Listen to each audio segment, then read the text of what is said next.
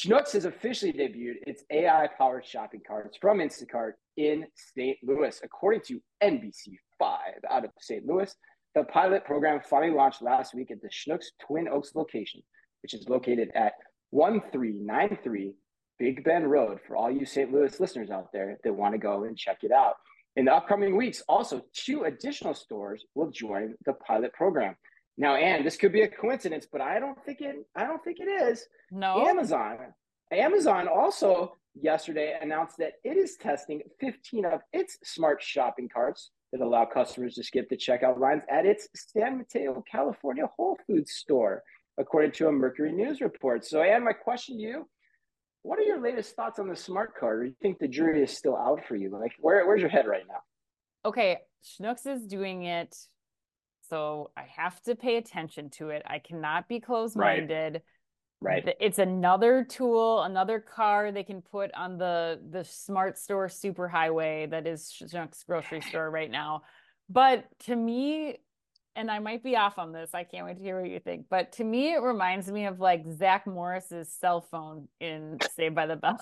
Like, I still it's feel a mobile like phone. it's like, I just feel like we're still too early in the smart cart phase, that this is going to be the version that we'll eventually see at grocery stores all over the country and the world. Like, it still feels clunky to me.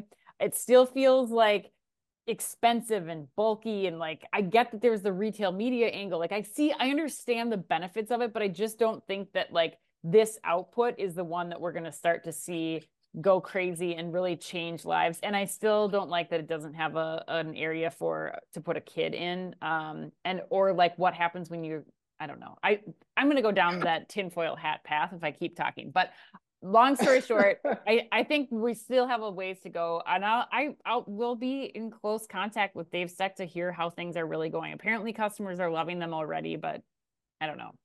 Yeah, who knows?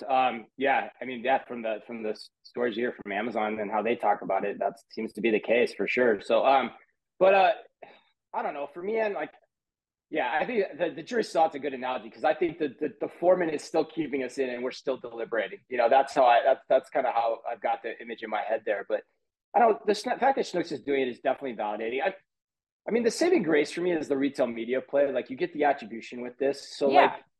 Yeah, if you've got 5 carts in your store, or even 15, like Amazon's doing at Whole Foods, like that's not a discernibly different amount of carts. So you're not getting probably that many trials in this. But from the retail media play, like, you get your most tech affluent customers to use it. On the margins, you're probably going to learn. You can get some benefits there.